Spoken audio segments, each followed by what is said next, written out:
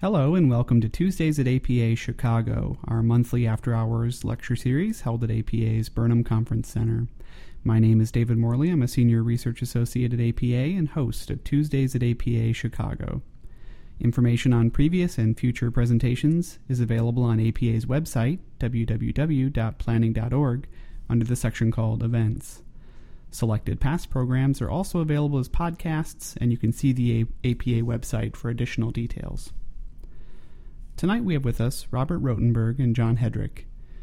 Bob is the Vincent DePaul Professor of Anthropology at DePaul University, where he has taught for over 30 years, and his research specialization is the cultural meaning of urban space, especially in large metropolitan areas.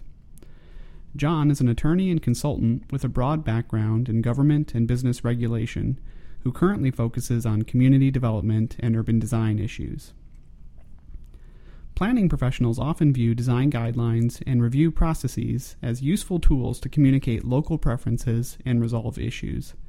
Bob and John are here tonight to discuss contrasting perspectives on the benefits of design review. They will be presenting case studies of how design standards work to shape the development decisions by stakeholders in Cook County, Illinois, and they will summarize the regulatory background and recent developments in the Chicago area regarding best practices in utilizing design guidelines. Please join me in welcoming Bob Rotenberg and John Hedrick. Thank you, David, for the kind introduction and your gracious hosting tonight. Good evening, everyone. Looking around, I see quite a mix in the audience, some familiar faces from the Design Review Network. And for some of you, this will be some familiar issues, but it's our first chance to hear about some of Bob's recent findings. And for others, I know we have some design experts in the audience as well, but I'll start with a little broader background about some of the design review issues. And overall, for the benefit of the podcast and collaborating with Bob, I've been encouraged to throw out most of my new slides, so we'll have more time for Q&A and talking. So, starting out, though, with a brief commercial about the Chaddock Institute at DePaul. The Chaddock Institute mission includes research on planning and development issues with some focus on transportation issues. We have Professor Schwederman in the audience here. Many of you know for his expertise in that area. And just as an example of some of the publications here, you'll notice we included the Top 20 Transit Suburbs Study, which is being noted in a Chicago Magazine article that's coming out in the April issue. So it's satisfying to see that word getting out because there's a strong design component in that study of the transit stations. But the MDRN network is somewhat unique in that it is an ongoing program that is now sponsored by Chaddock, and we'll talk about that a little more later. Did want to start with a quick overview of tonight. Our overall perspective will be looking at best practices in design review. And I'll start talking about some various design review approaches. Bob will follow with his commission-based study. And then we'll talk about some potential improvements that will be considered by the group in MDRN. And finally, have some chance to talk about the broader theory and implications from some of these findings, and have set aside a good bit of time for me to pose some questions to Bob. And because of the podcast limitations, we will have more open-ended questions at the end. So if you have trouble understanding anything, make some polite gesture, and I'll try to figure it out until we can pass the mic. We'll begin with some background, and because we're on APA turf here, I'll start with the acknowledge the I'd say classic study of design review in the Chicago metropolitan area by Peggy Glassford. It actually featured Glenview as one of the early examples. And so we don't have a lot of time for background review today. I urge you to go to some of these sources if you want further information. In short, much of what we're talking about is based on early examples from the East Coast that really came out of the historic preservation movement and was extended more broadly, culminating with a surge of appearance codes in the 1970s. Many of those are with us today. Pausing, as an attorney by trade, I do have to note that some of the cases that are discussed in that early publication are now outdated, politely. There's been legislation that has really resolved a lot of the issues back in time. So keep that in mind, and there's more recent material available. It was actually this uncertainty that prompted some initial Scenic Illinois and Shattuck Institute research on the state of design review in the Chicago area. This somewhat weathered chart of that time shows the towns and the black dots that had some form of design review. What's less clear, if you focus on the dots, is the concentration of design review commissions and committees in the north and northwest suburbs. And beyond that, the intensity of the practices there and the degree of scrutiny sometimes compared to the other areas around the metropolitan area. And one of the things we've tried to do through the Design Review Network is actually promote that dialogue among all the towns and suburbs in the area. But I have to emphasize that approaches do vary still. And again, there's more data available in publications. This one, which I authored for DePaul Community Appearance Regulation, should still be available through the website. And you'll see here, for example, how the scope of control varies. The bottom bar, while most communities will have some form of commercial design review, there's relatively fewer that weigh into the residential arena. And this is a significant distinction, as we'll see from some of Bob's broader research. And when you get into the residential, there's the overlap with the historic preservation commissions, which we won't be talking about as much.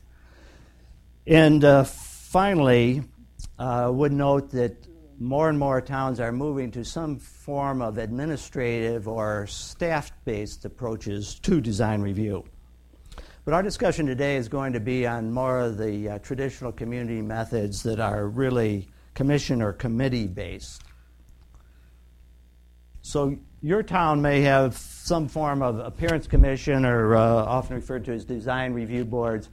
I've hesitated to use this old clip art graphic, but I think it does convey the what can be the discretionary nature of design review, and I brought it on in the spirit of the recent Olympics. Usually you don't have this type of unanimity, but it does, I think, convey some of the diversity that you can find in these commissions, which can range from 3 to 7 members, typically. But that membership can include architects, designers, planners, of course, and oftentimes businessmen and interested citizens. So, that's something we'll be seeing. The training and support for these people is a critical mission of MDRN generally, and we try to get commissioners to the meetings. I think we have some here. But today we want to look at more deeply at the communication techniques and the processes that have been revealed in Bob's research. And let me turn it over to you, Bob. Good evening. It's nice to be with you today. I'm going to just dive right into what I have to say in the interest of time. I hope we have an opportunity to have more conversation through your questions later. I'm going to start with a quote. "The charge of this commission is to make a recommendation to the village board on the appearance of the proposed statue, and if it meets the village's standards for excellence. Section 285C of the Village Code states that a public building should set a standard for excellence. No building, gate, fence, lamp, or ornamentation should be erected or remodeled upon land belonging to the village or upon any public grounds under the jurisdiction of the village without first obtaining recommendation from the commission. With these words, the village planner in Glen Ellen, Illinois, began her summary of a petition in the village's Architectural Review Commission. The standards of excellence to which she refers are not explicitly spelled out in the local building codes. While the code does describe design features, it is the commissioner's sensibilities and lived experience that ultimately informs decisions on whether or not public buildings reach the level of excellence within these design standards. In this presentation, I explore questions of how design standards figure in an overall urban planning strategy, specifically how they contribute to a community brand or look in various Cook County suburbs. Such questions are important in understanding contemporary placemaking in U.S. suburbs and other localities where governments have embraced design review as part of their planning process. Placemaking is any social process through which a bounded space takes on recognizable meaning and values for a group of people. An appearance code represents a means of regulating buildings' outward appearance to achieve a specific urban form. These codes help create predictable streetscapes. Unlike health, safety, and fire standards, design standards are primarily aesthetic choices related to visual features. Thus, as a compelling community interest, they are harder to justify on a case-by-case basis. It becomes rather difficult to explain to homeowners, for example, that the addition of a second floor to their bungalow does not conform to local guidelines. The benefit of adhering to consistent municipal design standards probably seems quite distant to developers trying to build a leasable commercial space. Yet, without such enforced design standards, the community look that many municipalities seek will never develop. Even though this is an aesthetic program, it is highly political. The very existence of design standards favors those locals who benefit from rising property values and investment over those locals looking merely to use their existing properties effectively, as well as national corporations seeking to brand leased spaces for their outlets. To study the design review process, I chose 9 Chicago area municipalities. I interviewed their planners and videotaped their board meetings between March 11th, 2010 and September 15th, 2010. The suburbs I chose all have well-established design review boards,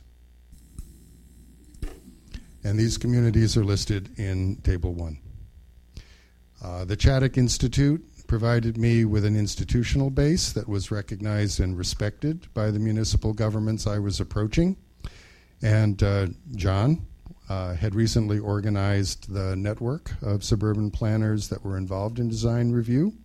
I was able to meet them through him.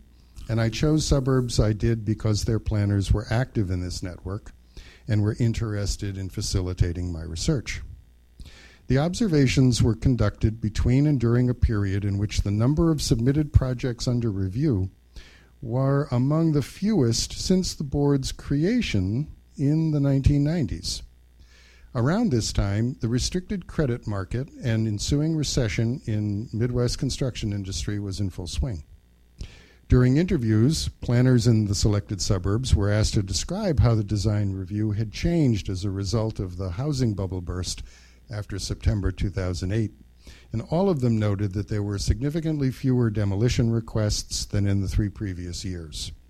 I only observed 1 demolition petition in all of my visits to boards in 2010. The planners in suburbs where residential properties were reviewed, and there were only a few of those, noted that there were far fewer single homeowner projects after 2008. I observed 4 single home petitions in these suburbs. Planners also observed an increase in the number of requests for variances for leased properties. I observed 6 petitions for such variances. They observed the number of signage and branding requests to increase, and I observed 20 signage and branding cases. Finally, they saw a number of large multi-unit They saw the number of large multi-unit developments decrease. Observations in 2010, then, offer a different set of opportunities than observations that would have occurred in 2006 or 2008 or 2014. Since the history of design standards in these communities is barely 20 years old, there probably was never a norm against which to compare the kinds of cases I was accumulating. Most communities are intent on defending their design standards in much the same way that major corporations want to protect their corporate brands. To illustrate this tendency, I'll explain how this works in a case in Glen Ellyn. I have a lot of cases, as you can see, and I could have focused this on any one of the cases. I'm choosing Glen Ellyn not because the planner isn't here tonight, but because I think it illustrates a case that is neither typical nor atypical, and allows us to discuss aspects of design review that are not that obvious in other cases. There's the entry sign for Glen Ellyn. The town of Glen Ellyn is currently situated on the site of a popular 19th century spa that was located west of Chicago and accessible to the Quad Cities of Iowa via a railway. The spa has long since disappeared, but the rail line continues to serve the town as an easy means of commuting to nearby centers of commerce. Glen Ellyn became a viable bedroom community after World War I and mainly attracted upper-middle-class residents. The obelisk-shaped street signage for which the city is known originated sometime in the 1970s. The downtown is currently in the 12th year of a redevelopment plan. Glen Ellyn has used design standards since the mid-1990s. Its architectural commission has 5 members, including professional architects and developers, and all of them were appointed by the mayor and, I guess, ratified by the town council, village council. So their process is as follows. Following a staff review after, I'm going right into the case.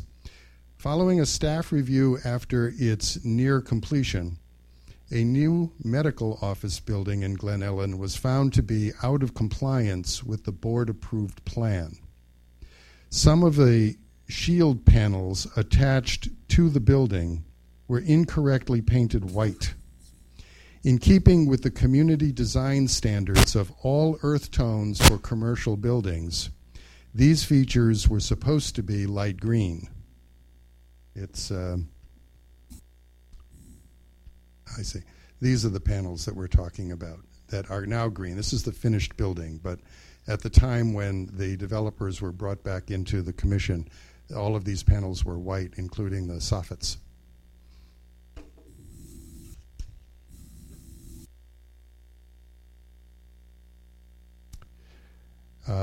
This coloring was supposed to be green. The petitioner asked the board to approve a revised plan that permitted them to keep the white panels while admitting to the error and explaining that an architect looking at the wrong elevation drawings when ordering the panels had made an understandable mistake.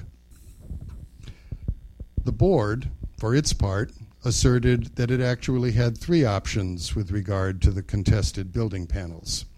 They could allow the owner to keep the panels white, they could order that they be painted green, or they could have the owner replace them with green panels. This case represents an issue of compliance with approved ordinances. As one commissioner put it, if this petitioner is allowed to put up whatever they want and we then approve it after the fact, what is the good of having these hearings at all?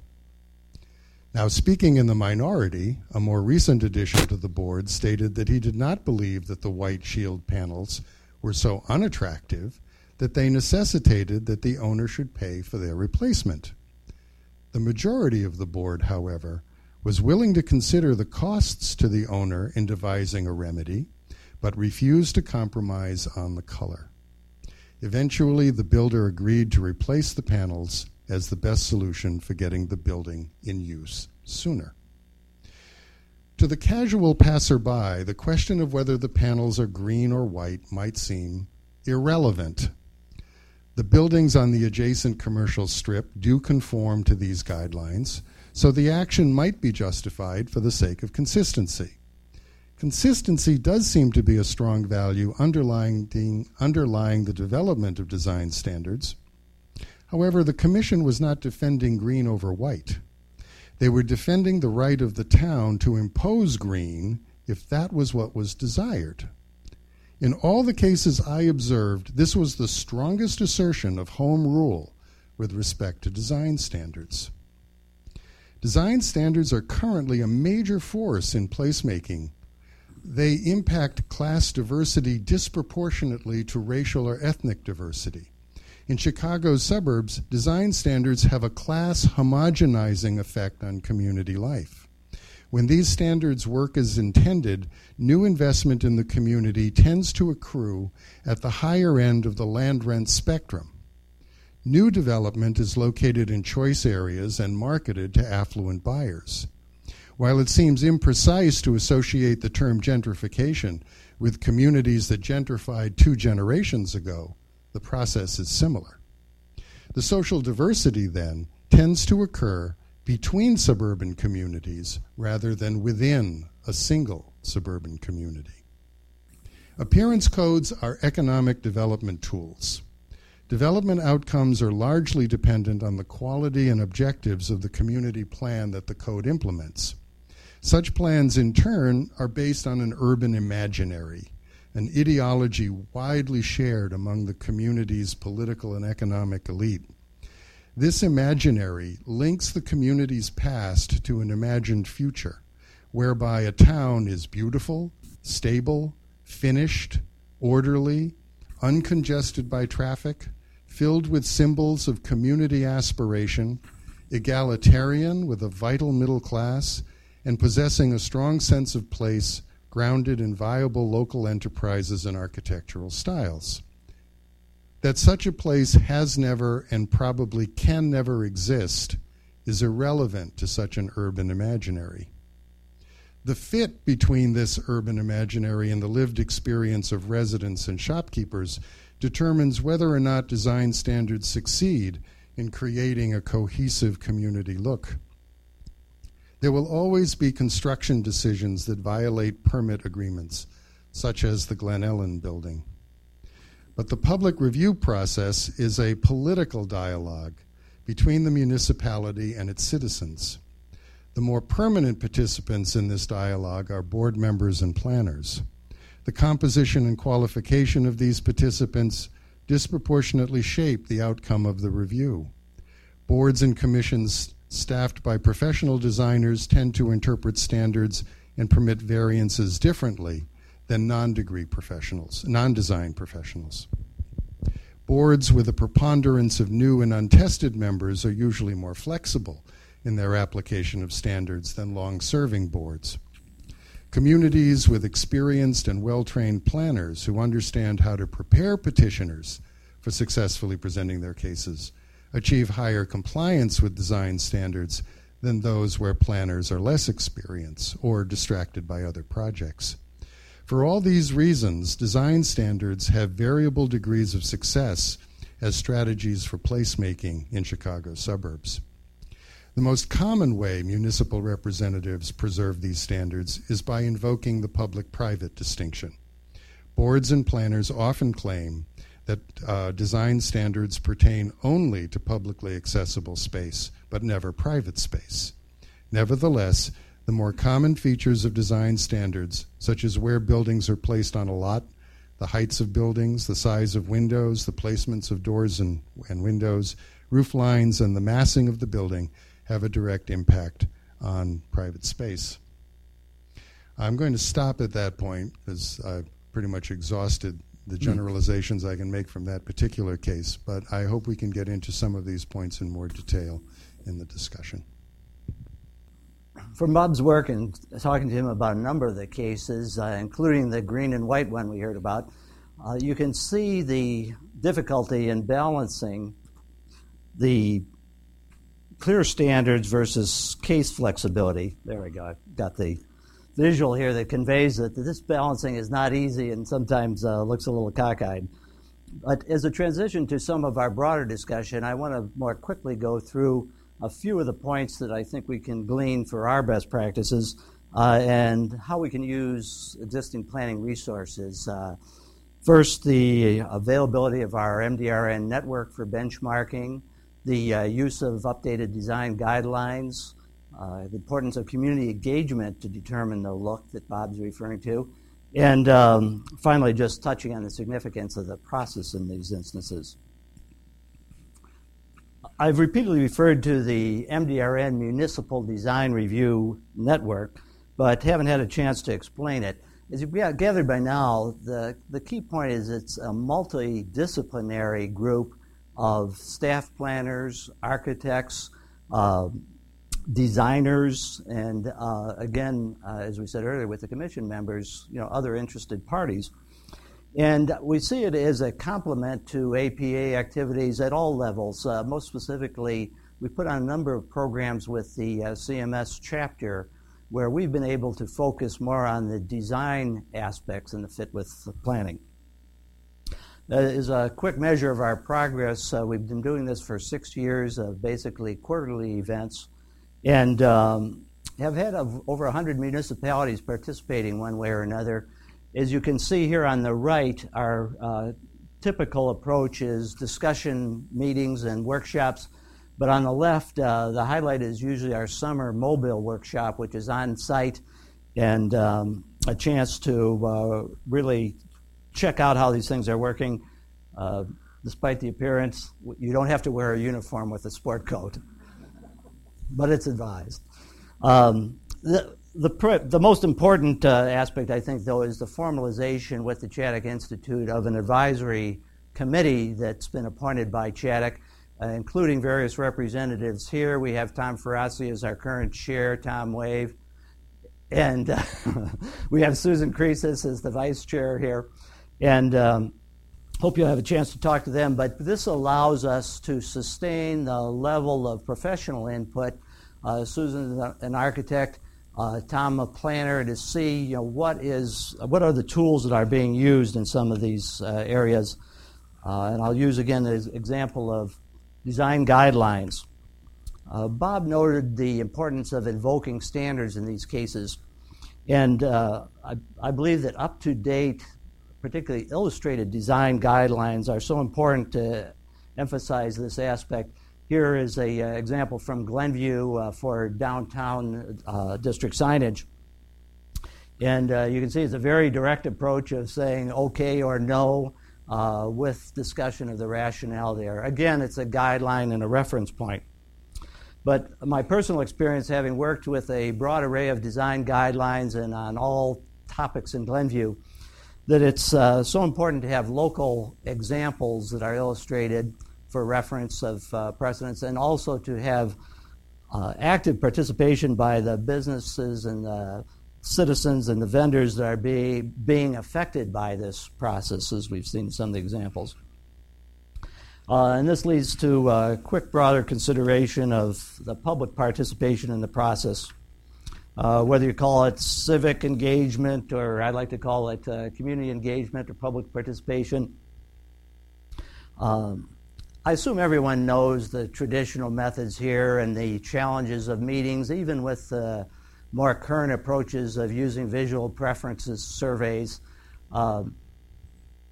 I believe that the real action in this arena is with the new technologies to address some of the issues that we've seen in the Glen Ellen example, but using social and digital media to get a broader base for input and distribution of what the approaches are.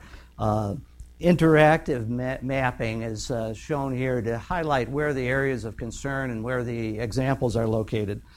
And most dramatically, computer visualization techniques that can show in 3D form what is going to be the impact of the proposal being considered. And these can be used at any district, or even here as the neighborhood level, which is one of my personal interests, being able to focus to this degree, and you can see more. I've got a website and blog that discuss this. But again, what we're trying to do is to determine, define, and communicate what is this community look that Bob has talked about achieving. And before we get back to that important part of it, I just wanted to note the significance of the process. Again, for the record, there's a wide range of review processes. This is just one shown here that is seemingly complex but detailed, but shows how the review relates to the approval and under what circumstances cases can be fast-tracked. Everyone wants a better process, but no one wants to spend time talking about it, so that's understandable. But I think you've noticed that planning APA events, some communities actually talking about their new expedited procedures for review as a economic development tool or distinction. So this is an important part that we're not going to focus on much tonight, but I believe that the efficiency of the process and the availability of staff, as Bob just noted, is a critical factor in the success or failure of the design review process. So we can take a closer look at some of these tools in the Q&A, but let's take a quick further look at the implications from some of Bob's study. We can just have a background slide here, or you can turn it off. Should we pull up some chairs? I guess I thought you had. Martha, let's get right to it then. You had a lot of observations packed into your last minutes of the presentation. Break those out a little with respect to some of the benefits of the design review process overall. Well, when it works, the benefits of design review is a relatively stable economic growth pattern to the community. There are lots of incentives for investment that obtain from having a consistent community look. There's great opportunities for attracting new residents and new businesses. I think that's what attracts most people to design review in the first place, or at least that was the rationale back in the 90s. I think once it was instituted, it began to take on a life of its own. Politicians certainly like it because they can point to it and say, look at all the wonderful things we're doing to beautify our village. I think planners like it because it gives them more opportunity to talk with petitioners about the fit between their project and the community. And I think that in the long run, this leads to probably a more efficient planning process, at least at the project-by-project phase of planning. Now you want the downside, right? Well, I was going to give you a breather. Let's talk about the benefits again for this group, but we have as a backdrop here a slide of community look. And this is a Glenview example featuring some civic buildings, and I think you can see at least some of the consistencies of the material. You've used the term community look quite a bit, Bob, in the past conversations. Could you tell us a little more about what's significant in shaping that, particularly the standards that you had talked about? I referenced design guidelines. What were some of the other standards that you'd seen?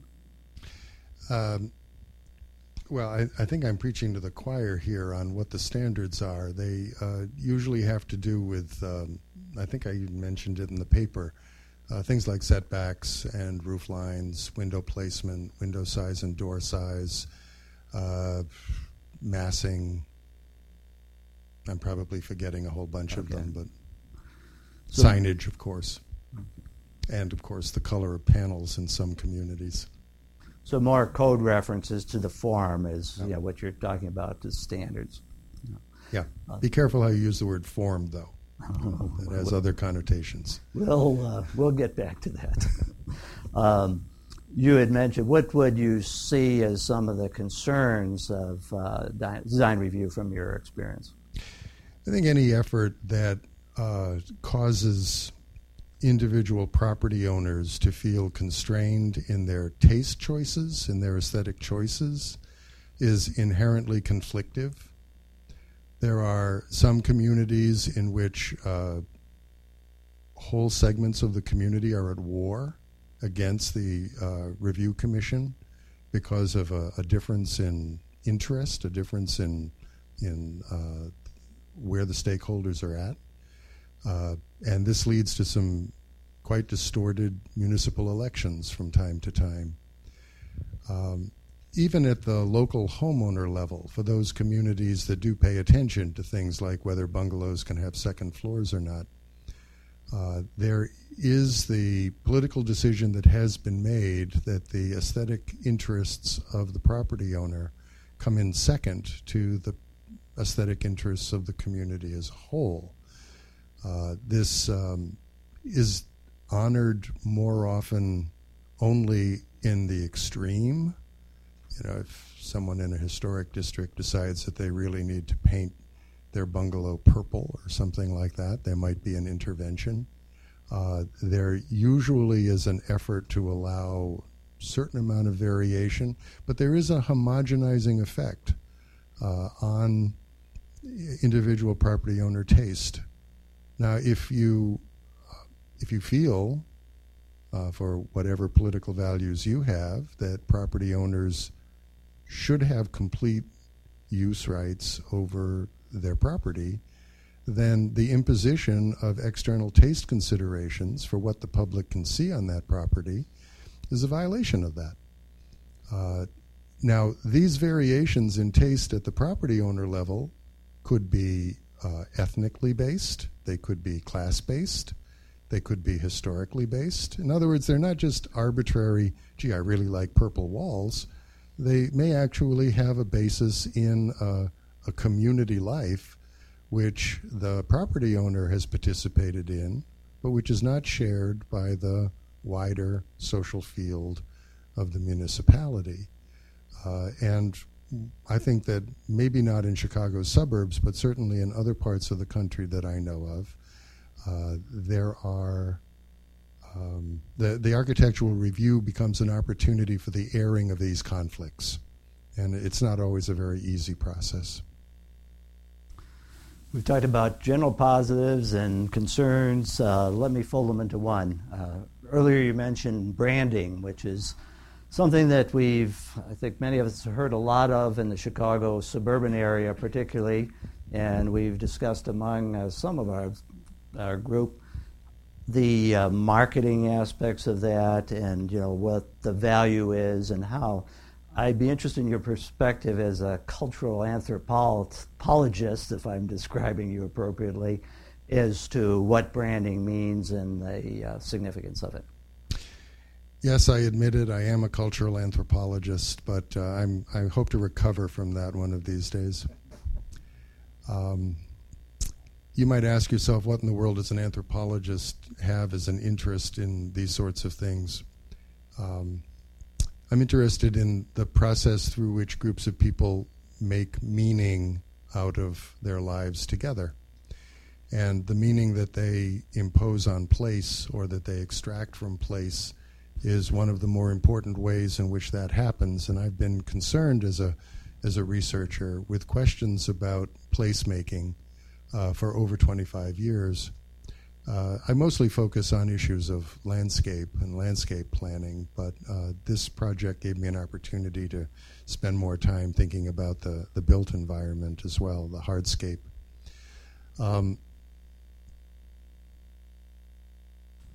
From the point of view of the kinds of ideas that inform my view of space, branding occupies really a very small piece of it.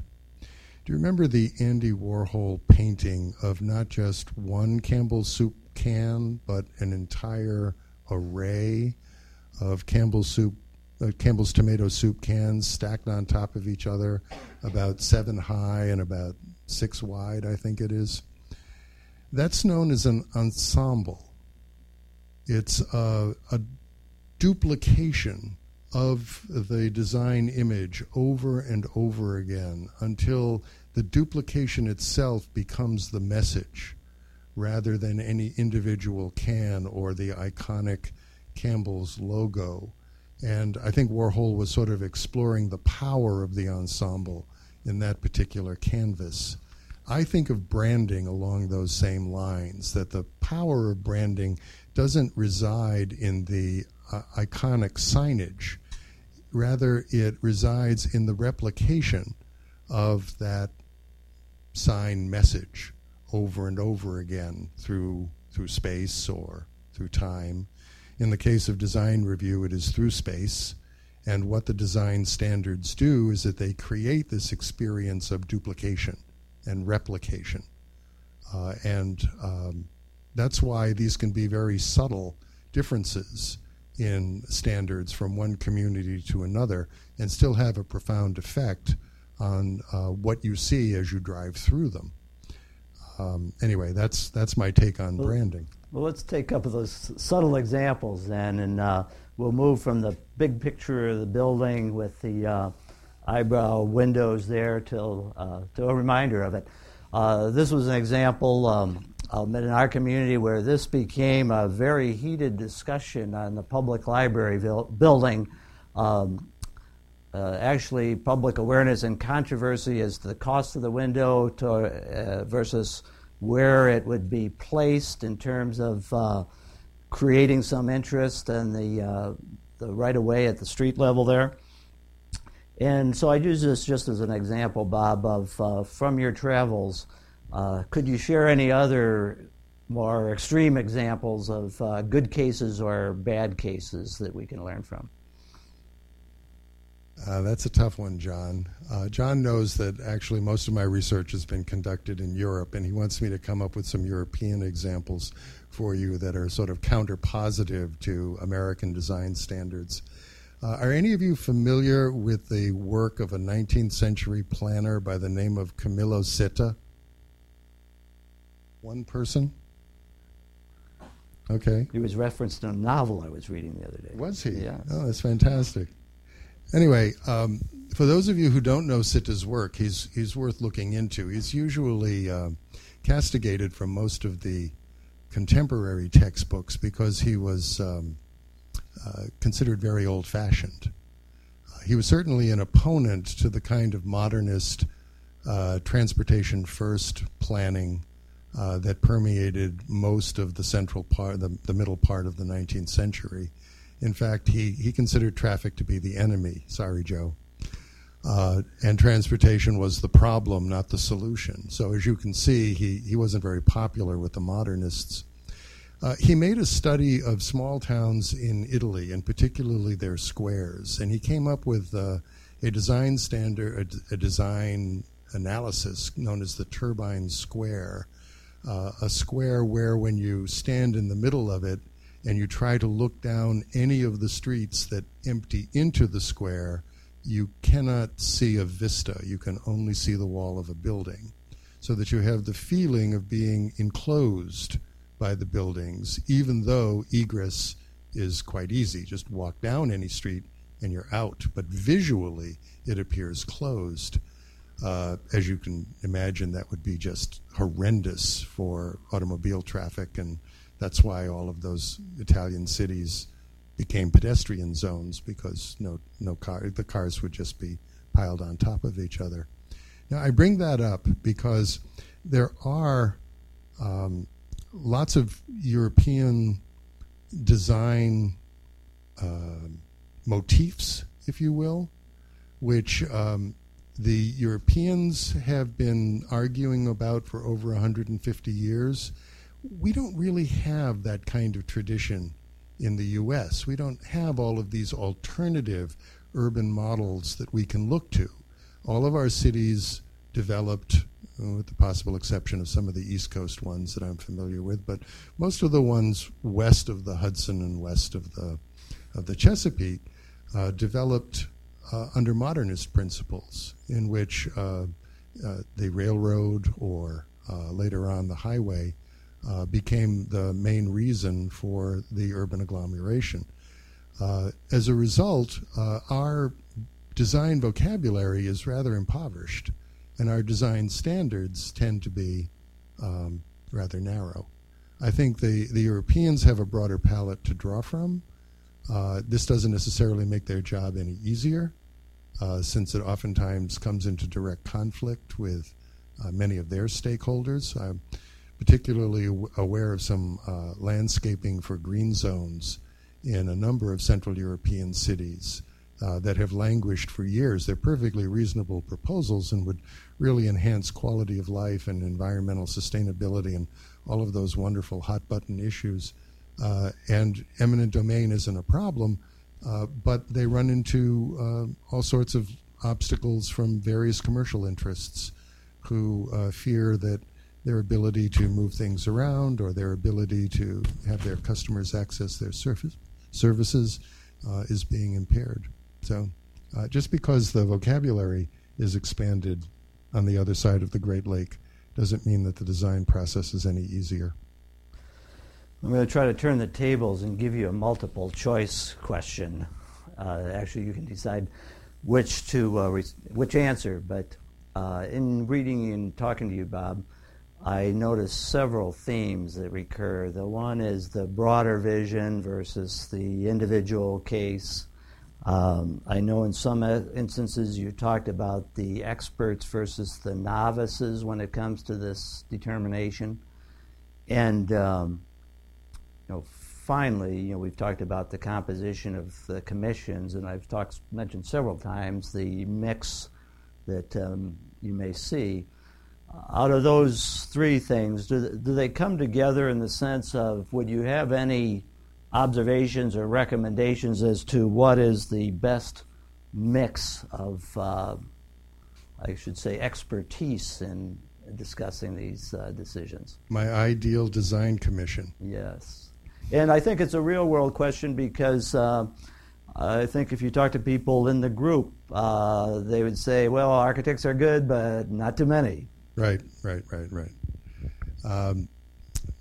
Okay. First of all, the total number of members on the board should be larger, not smaller.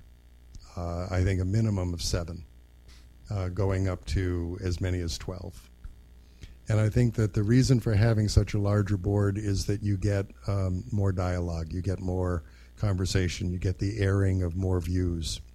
I think the proportion of professionally trained designers of various kinds, not just architects, but also landscape architects, historic preservation specialists, environmental engineers, and contractors, who I also consider to be design professionals, should be a majority of the board, but only a majority of the board, and that ordinary citizens with no design experience should make up the rest of the board. Now, the reason for having that mix of expert and novice is 2 reasons. First of all, it forces the experts to articulate their position without relying on jargon and without relying on disciplinary standards. They actually have to come up with a municipally cogent, understandable reason for why they do what they do. And secondly, I think that over time, the lay people then get educated to the design regime and are able to then carry the message out into the community more effectively than maybe the experts can. I noticed that we are getting short in terms of allowing time for open discussion. I had some fascinating and more probing questions here, Bob, but I'm going to pass on those to give others a chance to ask. Are there any questions from the group at this point? And just as a reminder, just put your hands up and I'll come to you with your microphone so we can record it for the podcast. Joe Sweeterman. My question is whether the mere act of having a design review dialogue and having a discussion about what's important in our community serves as kind of a glue within a town that has benefits, social benefits, of giving people a sense of control of their community, which makes them more engaged in discussions about the community's future, which is obviously a difficult thing in the internet age where people are aloof, they're not connected to their neighborhood. And either of you guys could comment on sort of that broader civic role that mere discussion brings. You go first, Bob. There are a number of communities that record their hearings on video and then put them on the internet on the municipal site for everybody to see. And they are few and far between. That's quite an investment in municipal resources to be able to pull that off. So as you can imagine, it's the wealthier suburbs that do it. But you're not likely to see the Design Review Commission hold its hearing at halftime on Thanksgiving Day as the two neighboring high schools play their rivalry game for the year, the local equivalent of the Super Bowl. Nor do you find an awful lot of citizens who aren't directly involved in the petition showing up for the hearings. I mean, let's face it. What would you rather do after a hard day of work? Go to a Municipal Review Commission hearing or stay home and watch some mindless comedies on TV? And those are the choices that our fellow citizens are making, and as a result, they're not participating in these conversations. I would only add, Joe, and the reason I passed is I would be rehashing some of the points I made earlier, that I think the technology is really a tool here for greater participation, and realistically, as Bob points out, probably the most effective way of getting it in this day and age. Other questions? Well, they're percolating. Bob, one thing I would have asked you is, do you have any suggestions for either I guess let's start with presenters appearing before the commissions in terms of what would be the most effective emphasis? John has had experience with this. At his commission meetings, he's had some of the most opaque presentations I've ever experienced. I think that folks go into these hearings thinking... No, you're not referring to my presentation. Okay. Petitioners' presentations. I think that people going into these hearings with petitions who don't avail themselves of some significant conversations with the planning department are putting themselves at a disadvantage. The planning department knows the personalities, knows the culture of the commission inside and out. They know what kinds of petitions are going to work and which ones aren't, and they can coach people along to make much more effective presentations. It's one of the biggest variables from place to place. As I cruised the northern suburbs looking for these commission hearings, as to which petitioners had an easy time going through the process and which ones didn't, and it was directly related to how much time they spent with the planning department ahead of time. If there's another question, we'll take it first. While we're doing that, Bob and I had talked, and I sometimes mentioned that I've heard over 1,000 cases myself on an appearance commission, and I was often surprised in sharing how rarely the presenters would convey their overall plan or concept for a development or a modification that was being proposed, to articulate it for the benefit of the group. And I think that was your experience as well, Bob, wasn't it? That's correct. There's one environmental kind of question here that I want to raise that didn't actually come out in the course of this discussion. I'll use sort of a distant example. You brought up the question of the European context, so I'll mention this just to set the stage here very quickly. It was just I think it was Saturday night, my wife and I were watching this Andrea Bocelli concert on Channel 11. And there he is singing outdoors in this gorgeous town of Portofino, port town in Italy. And having been to Venice last year, I spent half the time thinking, God, I got to get on a plane and just go right back there. That's such a wonderful place. But when you look at many of the towns that you're profiling here, it's one sort of town after another out in the suburbs of Chicago, where the geography doesn't look all that much different from one to the next. But we do have a few of those places like Lake County where there are some lakes. There's bits of iconic scenery. I wonder if you could comment on the impact of that kind of geography when the natural setting lends itself. I mean, certainly places like, some of the towns in Colorado are clearly influenced by the natural setting and its influence on the kind of town people want to put in that setting. It's a really good question, and I hope that you invite me back to talk about the issue of nature in planning at some point, because it is very complicated. Just the whole definition of what constitutes nature, what constitutes a natural landscape, what constitutes a landscape, how manipulatable is it, how desirable is it to manipulate the landscape, and so on. These are big questions around which there's a lot of disagreement and a lot of nuance, and it's a question that rarely enters into most planning dialogues as well, because it's just taken for granted. Nature is stuff that is growing, and that's in fact not what nature is. I see the clock is ticking down. Bob, is there any question that I should have asked you or observation you didn't get off your chest? And then I will have a 30-second closing. I feel thoroughly exercised. Well, you still look sharp. This is an old slide that Bob touched on. I think this is more than just how we want things to look, but some pretty deep values that get involved. And so I want to close. Well, we haven't had a chance to talk about new directions and form-based codes. I'd like to talk to anyone after that is interested in that aspect. But a closing quote that I enjoy, and it's from the work, The Architecture of Happiness, great terms.